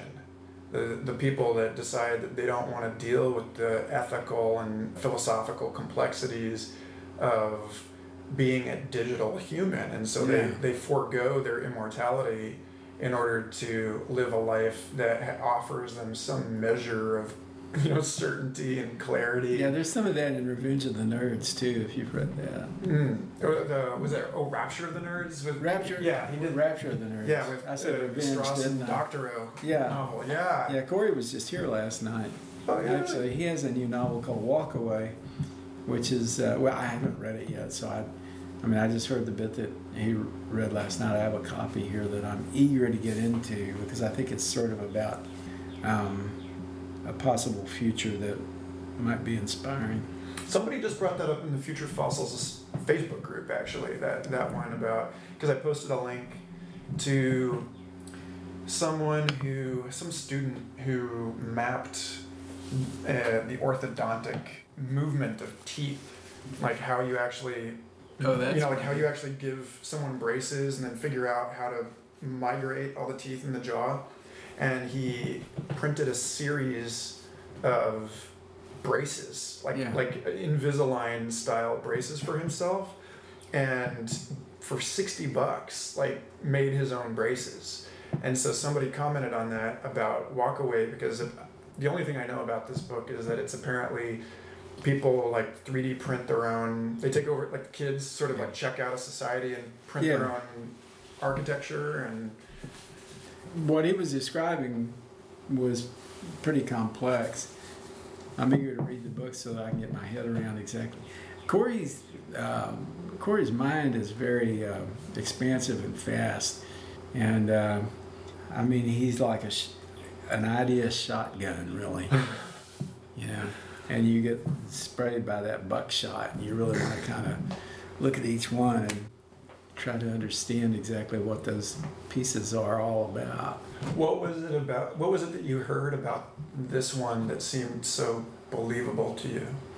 Well, the way that he described the sort of algorithmic construction, and there was a funny bit in there about how these buildings that were being built sort of driven algorithmically, but at the same time there were people who would like jack with them and screw them up, and sort of how the algorithm would deal with that when people either accidentally or on purpose made mistakes and structural mistakes in the construction of these things. Sort of reminiscent of, I forget the people responsible for it, but there was a big deal a couple years ago about the guys who made it wasn't actually 3D printed, it was CNC routed slices, but they did the algorithmic columns, and they were saying, look, there's like a mandible type deal, and they were like, look, we can make H.R. Giger sets now with a CNC router. And then, at risk of turning this entire conversation into a have you read, but there's so many points in this conversation. I probably haven't. Because it takes me so long to read anything, and I keep reading these long books. Like for the last month and a half, I've been reading Jerusalem by Alan Moore. 1,200 pages long. It's longer than the Bible. He's good at that. Yeah. But you brought up Neil Stephenson, and you brought up, this whole conversation sort of is superimposed over Project Hieroglyph, which Neil Stephenson helped start at Arizona State University. It was the science fiction writer and engineer collaborations, and there's this particular story in there called Johnny Appledrone versus the FAA, where it's about this guy who just travels the Midwest printing little bugs that are individual routers. So he's creating this robo-insect router mesh network as a parallel internet to the totally locked down, completely non-neutral media sphere that has clamped over everything. And then it ends up being in the domain of the FAA, because of, I went into the Staples the other day, and it was a little creepy to me to see that the drones for sale in Staples now have a stamp on the front of the box that says, comes with free FAA registration, and there's just this sort of awkward tension that we're working out here at this moment. So I don't know, I guess without out of respect for your time, I guess the burning question for me now, for you about all of this is, you spent so much of your life advocating for the defense of individual rights in cyberspace and free access to communication, and I'm curious to know what you hope to see in the next few years, like how you hope this goes, and then whether that's fundamentally different from how you expect it to go. And so maybe leaving us with a vision that we can aspire to and some clear signage for pitfalls we might be able to sidestep along the way. Well, I'm sort of inspired by cooperation. Mm-hmm. So I talked earlier about my web development thing, Polycot, and 3 or 4 years ago I started transforming Polycot from a sole proprietorship with several contractors that I liked, that I was working with, like connecting them and making it into a worker-owned cooperative. And this brought all of us who were part of that into the cooperative movement in a bigger way. And the thing I really hope to see is there are moves that are happening in the other direction, but I think it's sort of like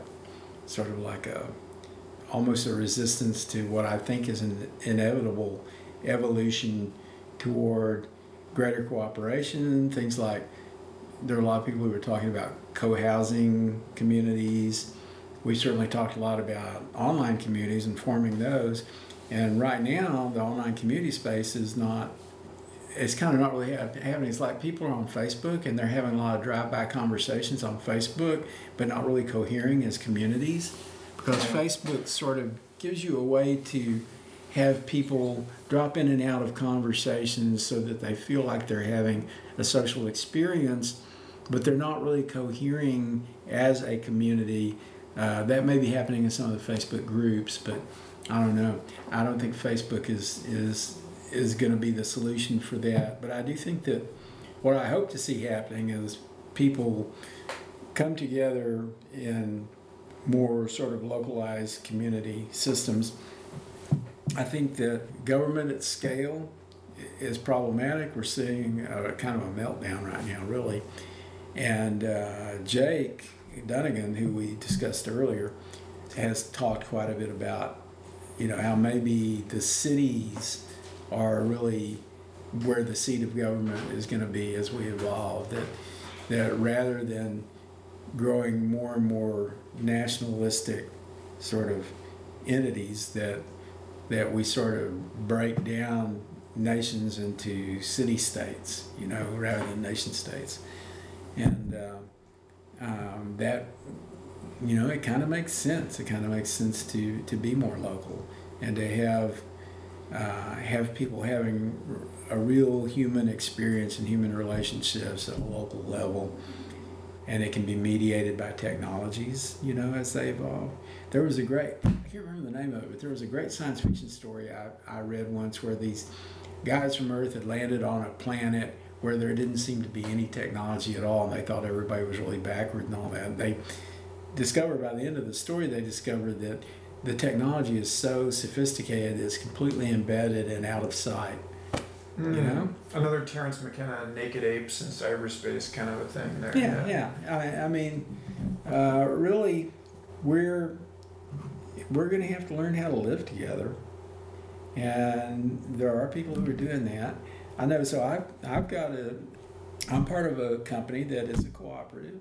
It's worker-owned. It's democratic, and it's a real different work experience from the work experience that you might have working at some company, where you go in and sit in a cubicle or whatever.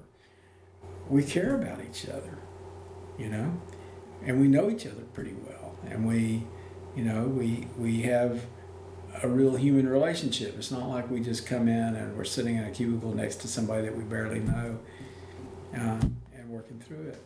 And I kind of think that's a good direction to think about going, is to is to bring the sense of community more into our lives, and to bring the sense of being together and having some real social connection. It can be mediated by technology to some extent, but it also has to be, at a real flesh and blood level. There's only so much you can do. I've done online communities now for 30 years or something like that. And I know that in an online community, everybody is just itching to get into real human proximity with each other. They're always looking for ways to meet and excuses to meet. In the Well, they had this thing called the Well Office Party. I don't know that they still do those, but they used to do those every month out in Sausalito. And, one of my great experiences was showing up at a Well Office Party. All these people I had been talking to for ages and had never met.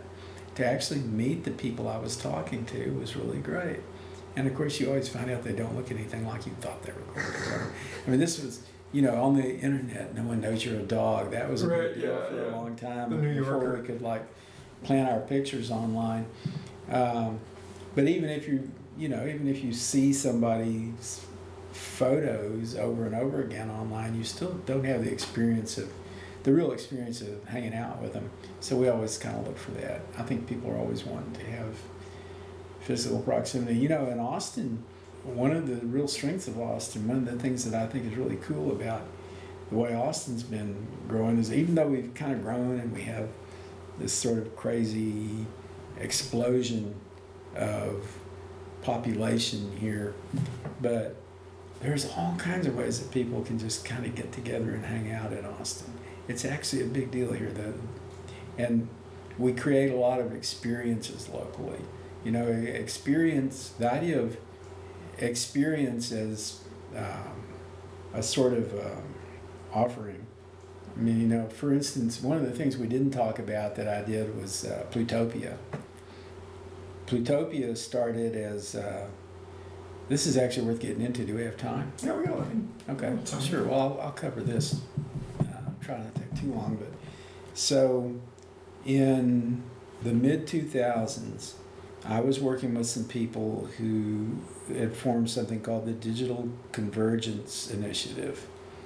And this was at a time when you could kind of see how everything was going to be digital. Digital media, obviously, and other things digital. And this was just as people were starting to get smartphones and use them a lot. And we had been engaged, I worked with people we had a nonprofit that set up Wi-Fi in a bunch of coffee houses all around town. We would just go around and say, hey, you want to have Wi-Fi? We'll help you set it up. And in that way, Rich McKinnon had that idea. It was an ingenious way to get pervasive Wi-Fi around town without doing some kind of more global thing. Just go around to the coffee houses and the bars and say, hey, you guys really should have Wi-Fi. What do you think? So we had people that we called walkers who would go around and bring it up, and if they agreed to it, we had people who would go in and understood how to install the technology. Chris Boyd, who has been on the board of directors at EF of Austin for a long time, was one of the people who would actually set up the Wi-Fi networks around town. So we were in a period of another turning point, similar to what I said about 93. I think this was around 2005, 2006. And we wanted to do a big deal to sort of show what the impact of digital convergence was going to be. And we pulled a bunch of people together who were very future focused, and we started talking about doing, we called it Futurama after the thing they had done at the World's Fair many years ago, but that was kind of like our code name for it. So we were going to do this big installation in the trade show at South by Southwest, and give you an idea about how different things were then. They had a bunch of space in their trade show that they wanted to fill, that they were having trouble filling. So, this is just a few years after the bust, right? Mm. So we talked with South by pretty seriously about going into their trade show, but we realized we didn't have enough time to put together the thing we wanted to do, which was going to be like this great multimedia. Some of it would be smoke and mirrors, but we would really show convergence and all the possibilities that it entailed. And what we ultimately ended up doing was throwing a big party down at where the ballet theater is. We got to use their space, and we had a really great party down there, but it wasn't quite what we had wanted to build. It was still pretty interesting. But what came out of this was that Derek Woodgate, who was a futurist who was living here in Austin at the time, he's since moved away, but Derek and I and another guy, Alex Cavalli, who'd been at IC Squared at a time. I worked with IC Squared on this project called Wireless Future, where we were basically creating a big report to influence the evolution of wireless business here in Austin, and it worked. It really worked pretty well. Corey was actually an advisor on that, and so was David Eisenberg, who I mentioned earlier. Anyway, so Derek and Alex and I started talking about how, I had this idea. I said, really setting up an experience like we were talking about doing here, we had talked it through so much, it felt like it could be really compelling. And I said, well, so we were all kind of future focused, and Derek, was a professional corporate futurist. And I said, we could create a think tank, and instead of publishing white papers, we'd create events. So let's have a think tank that makes events. And we got kind of excited about this idea. Alex dropped off, but Derek and I kept talking about it. And around that time, we heard about Makers Fair happening out in around the Bay Area. And Mark Frauenfelder was a friend of mine from back. I used to be an associate editor at Boing Boing when it was a zine. And Mark was like the editor of Make, and I wrote him an email and said, why don't you guys do Maker Fair here in Austin? And I didn't think they would do it, but they did it. So they brought Maker Fair out to Austin, and they did it for a couple of years here. And that first year, we wanted to be part of it, and we saw it as a good way to kind of test our idea of building out this bigger experiential thing. So Derek and I dreamed up this thing called the DIY Home of the Future. And it was just a big installation. And we recruited a third person, Dave Demaris, who is brilliant, and who also likes to do stuff. Yeah, I met him at the South by Southwest party this year. Dave's amazing. Cool guy. Yeah, so, and he actually did a lot of the work of putting that party together. So Dave agreed to sort of help pull everything together. So he and I worked on it, and he had a guy he knew named Bon Davis, who is like a stage production guy, professional stage management kind of work. And Bon and his friend Psyche came into it, and we just built this big installation. We had this huge screen, and we had a sort of like dome where you could kind of lay down and do a virtual reality kind of thing with it. And I don't know, we got some kind of we got a thing that was responsive to heart rate and temperature and whatever, and you could do, I don't know, I can't remember the name of that thing, but anyway, so we did this great installation, and it felt like it was pretty successful, and we did a sort of debriefing where we came together in a meeting. Derek and I, and Dave was there, Maggie Duvall was there, she had sort of signed on with us, and Bon Davis, the guy, the stage production guy. And, we're having this meeting and said, let's start producing events like this. Let's do it, And what will we call it? And somebody said something about, the idea that we show a reality where you could show where everybody, this was sort of this came out of the DIY home idea, the idea that the future would be customizable, very do-it-yourself, and that everybody could sort of build their own little utopia. So I said Pluralist Utopias, and David Damaris said, well, let's call it Plutopia. So we called our thing Plutopia, and we actually started a thing called Plutopia Productions. And the idea was that we were going to be an events company that produced events for other people and also did our own events. So we started doing an annual event during South by Southwest, and I think we did it for 3 or maybe 4 years. Maybe 4 years. I think we did it first at Schultz Garden, and then we did it at the Palmer Center, Event Center, which was huge and crazy. That one turned out to be crazy. We had this situation where we had Heather Gold trying to do a talk show while Ian McLagan's band was playing nearby and sort of drowning her out, and she's like, oh, you know. Anyway. Sounds like a festival. It was festive, yeah. It was pretty crazy. And then we settled on doing them at the Mexican American Cultural Center. So we were doing these events, and we would just bring in all kinds of people. Derek had a lot of really interesting connections. He was like flying people in from all over the place. And we'd have like one year DJ Spooky did a big set, and we had another year where Lee Ronaldo came in and did a set. And we had the 8-bit guy, I can't remember his name. But we did a lot of like just kind of unusual, creative, technology-based things. We started a thing called Utopia News Network where we were doing a podcast. Scoop Sweeney and I were doing that. He and I have been thinking about doing another podcast, but we haven't really pulled that together. Because that was great. That was fun to do, but we only did that for like 6 or 8 months or something like that.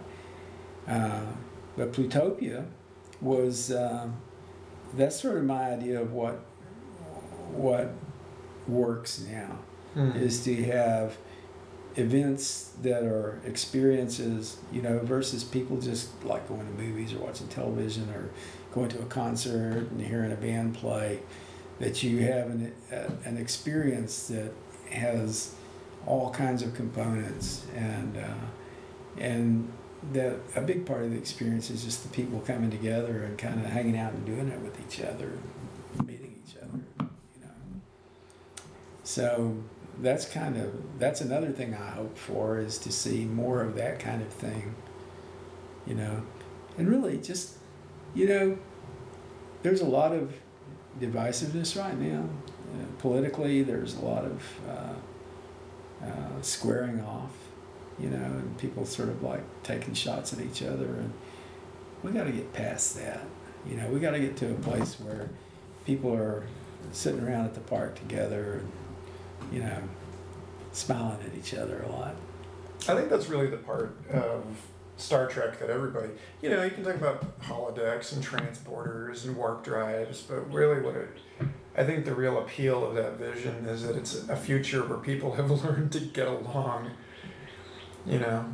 Well, there was always a very strong moral and ethical component in Star Trek, and, you know, our ethics are kind of at a low ebb right now. I mean, not you and me, but, you know, as a nation, we're seeing a lot of really weird, bad shit happen right now, and, you know, we got to get past that. We can't live this way. This is going to be very destructive if we don't turn it around. And I can't do it, and you can't do it, but together, us and other people can do it. The hard thing is to get people on the same page, you know, because it's that delusion thing. I mean, from the Buddhist perspective, we have the delusion that we're not really together, but we are, you know. And if we can get people to start realizing that, there's a real possibility that we can cohere socially, and that we can make the right decisions as a group. And that, I mean, it's insane to me that we can know what we know about climate and not be taking an effective response, you know. But that's like, I mean, I heard a thing today where they were talking to, this was on National Public Radio, and it was on a call-in program that they have in the morning. And they had one guy on there who was kind of Well, he said he was not a climate change denier, but that's what people felt that he was. But what he was saying was, he said, well, I'm not denying that climate change is happening, but our economy is down. We've got to build our economy back up. And, what he was basically saying is that to address the issue of climate, that would have an economic impact, and that it would be detrimental to the economy, so we shouldn't do it. And so that Elon Musk and his solar roofing tiles. Well, I mean, but it's kind of crazy to say we could kill the future of humanity, which we may be doing. I mean, this could be really bad. I think those guys who can say that, I understand where they're coming from, but I think they really don't understand the severity of the potential problem. And the hard thing for somebody like me, I mean, I've been looking at this climate change thing for a long time. I wrote about it in 2001. Bruce got me into it, Bruce Sterling, and he talked about it quite a bit. And he had his whole Viridian design thing that was all about addressing climate change. And I know what the possibilities are. I know the terrible things that could be a consequence of the continual increase in the global mean temperature. And I don't think those guys can see it because it's not there. It's not right there in front of them. Yeah. I was talking about this last night with Forrest Mars, who runs the largest open source conference in the States up in New York. Mm-hmm. He was in town for OSCon at the convention center last night, and we were eating dinner, and he was saying, I genuinely don't think that human beings are wired for compassion. And I said, I disagree. I think we're wired for compassion, but that compassion doesn't scale, because we've got this Dunbar number. We've got the 150 people that we can really know personally and stay in touch with regularly and track and remember the names of their kids, and you start plopping people into this planetary context, and it puts a severe tax on our ability to even cognize things. I mean, it's very easy to sort of bring this conversation full circle. It seems kind of obvious why it's so easy for people to lose the plot and fall into these sort of future-shocked, fascistic modes of thinking, because how do we really we haven't figured out how we are going to talk about global issues in a way that's personally relevant and palpable to people yet. And I think that, to get back to what you were talking about with EFF Arts, Austin Arts, and a couple other things that you brought up about data visualization, it's this is such a huge part of this conversation is, how do we, first of all, how do we even agree on which data is valid and should be visualized? Yeah. And then secondly, how do we agree with the sort of implicit narrative structure of that visualization and the rhetorical framing of these issues? It's such a complicated thing. Maybe the best that we can do is strive to start from that simple, embodied recognition of the subjectivity of the other. Maybe we can't even have this conversation on Facebook because we're not looking each other in the eye. Could be, yeah. And so, I think that's kind of my hope for the future of this, is that the depth and the richness of telepresence and this, at least even just the simulation of eye contact in virtual reality, gets there in time for us to feel like we are able to relate to one another as human beings, so that we can actually have these conversations in a human way. So you came to at least one of the future salons that we had, and kind of what we were trying to do there with the future salon is so one thing you could do is try to bring together a bunch of experts to talk about the future or to talk about a particular topic, whatever. But the idea we had was, bring people together who are from wherever. I mean, I know people all over the place. So the fact that I do sort of have this connector thing going on, and that I know people from all different walks of life and that sort of thing, has made it possible for me to just bring some people together who I thought would enjoy doing something like that, and sort of not necessarily focus on a particular skill set or knowledge set, but just a group of people coming together and hanging out and talking about something.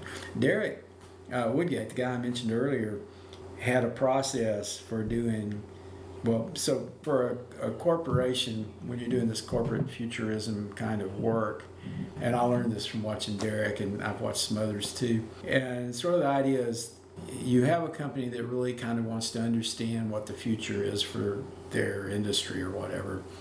And what you do is you build realistic scenarios for the future, and it's not like you try to tell them what the future is for them so much as what the potentials are, so that they can pick a future and advocate for it and try to move in that direction.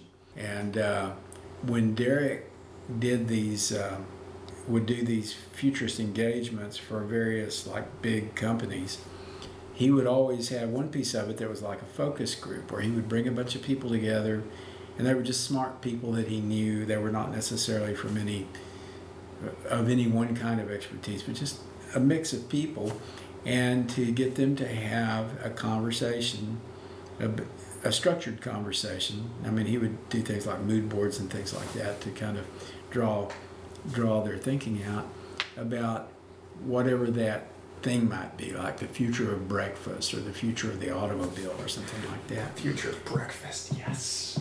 So that was a very interesting discussion. Yeah. So sometimes we get hung up on expertise or having the right people in the room, but I think I'm really interested in just bringing people together in a more sort of eclectic way, so that you can have conversations that sort of enrich everybody in the room, and at the same time they all have a chance to contribute, and not have this sense that some people really are smarter about that than others or whatever. Because what you find out is that you can get major insights from people who you wouldn't think would really have something to say about whatever the subject is. And especially when you're talking about governance, which is where we started with the Future Salon, and something that Jake was really pretty involved with. He worked with the Governance Futures Lab at the Institute for the Future. When you're talking about governance, everybody does have a stake in that subject, and nobody understands it very well. That's one thing it was clear. So what happens, people are always having these thoughts about how this is how it should be, but when you actually get people to sit down and look at a real problem and talk about it and how you would address it, they start seeing all the complexities, and it's like, wow, this is really hard. It's like Donald Trump saying, who knew that healthcare was so hard? Well, a lot of people knew that because they'd been thinking about it, but you weren't thinking about it, Donald, because you were just off building towers or whatever, and you didn't ever consider how truly complicated and what a huge mess healthcare may be. And that's also been a problem of trying to create legislation for some kind of healthcare approach, because you don't necessarily, it's a hard thing to understand, and it's very, very complicated. It's kind of a wicked problem. You dig wicked problems. Wicked problems are problems that are probably not even soluble. Probably not with the architecture of the hall of Congress. That sort of opera house layout is just totally antithetical to like a legitimate conversation. Yeah, and the problem that we have in government now also is that the idea is you have all these representatives and they represent their people, but really they're influenced a lot by lobbyists who are paid a lot of money. They have to hear experts because they don't have the expertise, and the experts that they hear are the ones who show up, and the ones who show up are the ones who are being paid to show up over and over again. So we unfortunately have have a political system where the deck is kind of stacked weirdly, in favor of moneyed interests who can show up, who can afford to pay somebody to show up every day. And that's kind of what happens. So you have professional lobbyists in there who are influencing the future of politics. Plus, they're contributing money in various ways and all that. Money's coming into it in a big way. And I have mixed feelings about it. I mean, we all sort of say, well, it's really bad that politics is all about money, but can you figure out a way to do it that really works? I mean, what if we had a referendum for everything? Most people don't understand the problems that, where decisions have to be made. The real challenge is in having real expertise brought to bear on a decision. Like maybe listen to climate scientists about climate. And that's a hard thing. One thing we talked about doing, so Jake did his governance lab thing at an EFF Austin meeting. And one of the ideas that came out of that I really liked was, and it actually came out of the group I was in, because he broke us up into groups and we were like thinking about problems. And the idea that we had was that you could mandate that the city council, this was just thinking at the city level, that the city council for any high impact decision, that they actually create a group of people who had expertise and could really study the problem and come up with a solution for it, as opposed to just listening to lobbyists who show up or developers or whoever it is that might have influence, but that they would have to create essentially a charrette to address the thing. That actually sounds a lot like the open source democracy stuff that Are You Serious has been advocating for years, which also... Yeah, I was working with them on that. We tried to start an open source party, and the whole thing just kind of, when it really came to the point where you really had to have real energy to make it happen, it just kind of fell apart. It was Are You Serious and I and Chris Novoselic. Oh, yeah. Yeah.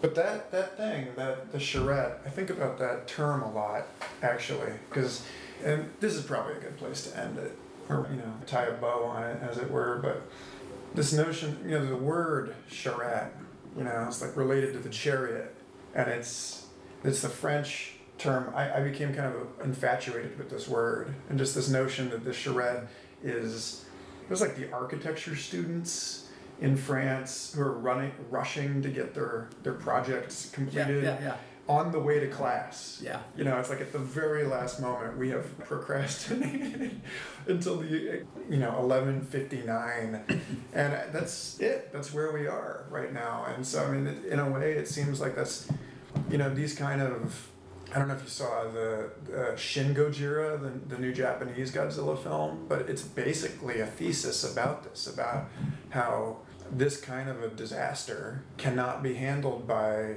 the Japanese bureaucracy, and they end up all getting destroyed in one form or another, and it's left to the interns and political aides and all these kids who grew up with the internet to form these agile organizations that are able to act collaboratively and spontaneously enough to actually You asked what I hope to see. It's kind of like that. I keep thinking that we're really not going to be able to solve our problems with bureaucracy or with the kind of governance structures that we've sort of been living with. But, I look around me and I see people who are doing just fine, and they're kind of doing great work and living their lives and sort of feeling hopeful and a little bit confident that those people will step up and do what they need to do to make things work, even if our so-called elected officials aren't doing it, because that system is not working very well right now. Maybe we can make it work. Maybe the open source party idea was not bad. The idea that we had was really that government, it's code, it really is code. It's stuff that's kind of encoded, and the idea of an open source project is that anybody can come in and work on the code, and that you don't necessarily let everybody commit. But, you you're sort of open to it, and the people who really have stuff that's worth committing, they get to make commits. So you kind of figure out how to structure that. But it's not, the roles aren't as rigid as they are in, say, our legislative bureaucracy. So maybe something like that could work. But I really think, I mean, there are a lot of ideas that we can toss around, but we got to be careful. We really don't want to, you know, we don't want to be like the kid with the chemistry set that blows himself up, you know? Yeah. Well, thanks so much. I really appreciate you taking the time, and I'm enjoyed it. Talking with you really just makes me glad. I mean, sometimes I feel like living in Austin, coming into this as late as I have, feels like, you know, I jumped into the pot of boiling water right in time for it to actually start a boil. And sometimes it feels like it's hard to feel like, and this is probably true of most places, it's, you know, the more digitized a city is, sometimes the more it feels like it's humankind in the belly of the Leviathan, you know. But hearing the stories that you're telling today and connecting with the community that you've helped culture in this place, it gives me a lot of hope that the future of Austin, the future of the city, the future of the human species is not just Terminator. Yeah. It's in whatever's creeping and pernicious corporate sense, you know. Well, I mean, it's certain that some really terrible things are going to happen, and it's certain that some really great things are going to happen. I mean, it's like, if you're a Buddhist, you know that it's just going to be changing, you know. Mm. So what we need to do is just learn how to surf the wave. Right on. Thanks. Cool. Yep. Okay. Thanks so much for listening. I hope you enjoyed that conversation as much as I did. Future Fossils is part of the Mind Pod Network, an amazing collection of podcasts along with Third Eye Drops, Synchronicity Podcast, It's All Happening, The Astral Hustle. Be sure to go to mindpodnetwork.com and check it out. And if you'd like to support this show, patreon.com/Michael Garfield. Thanks again. Until next week.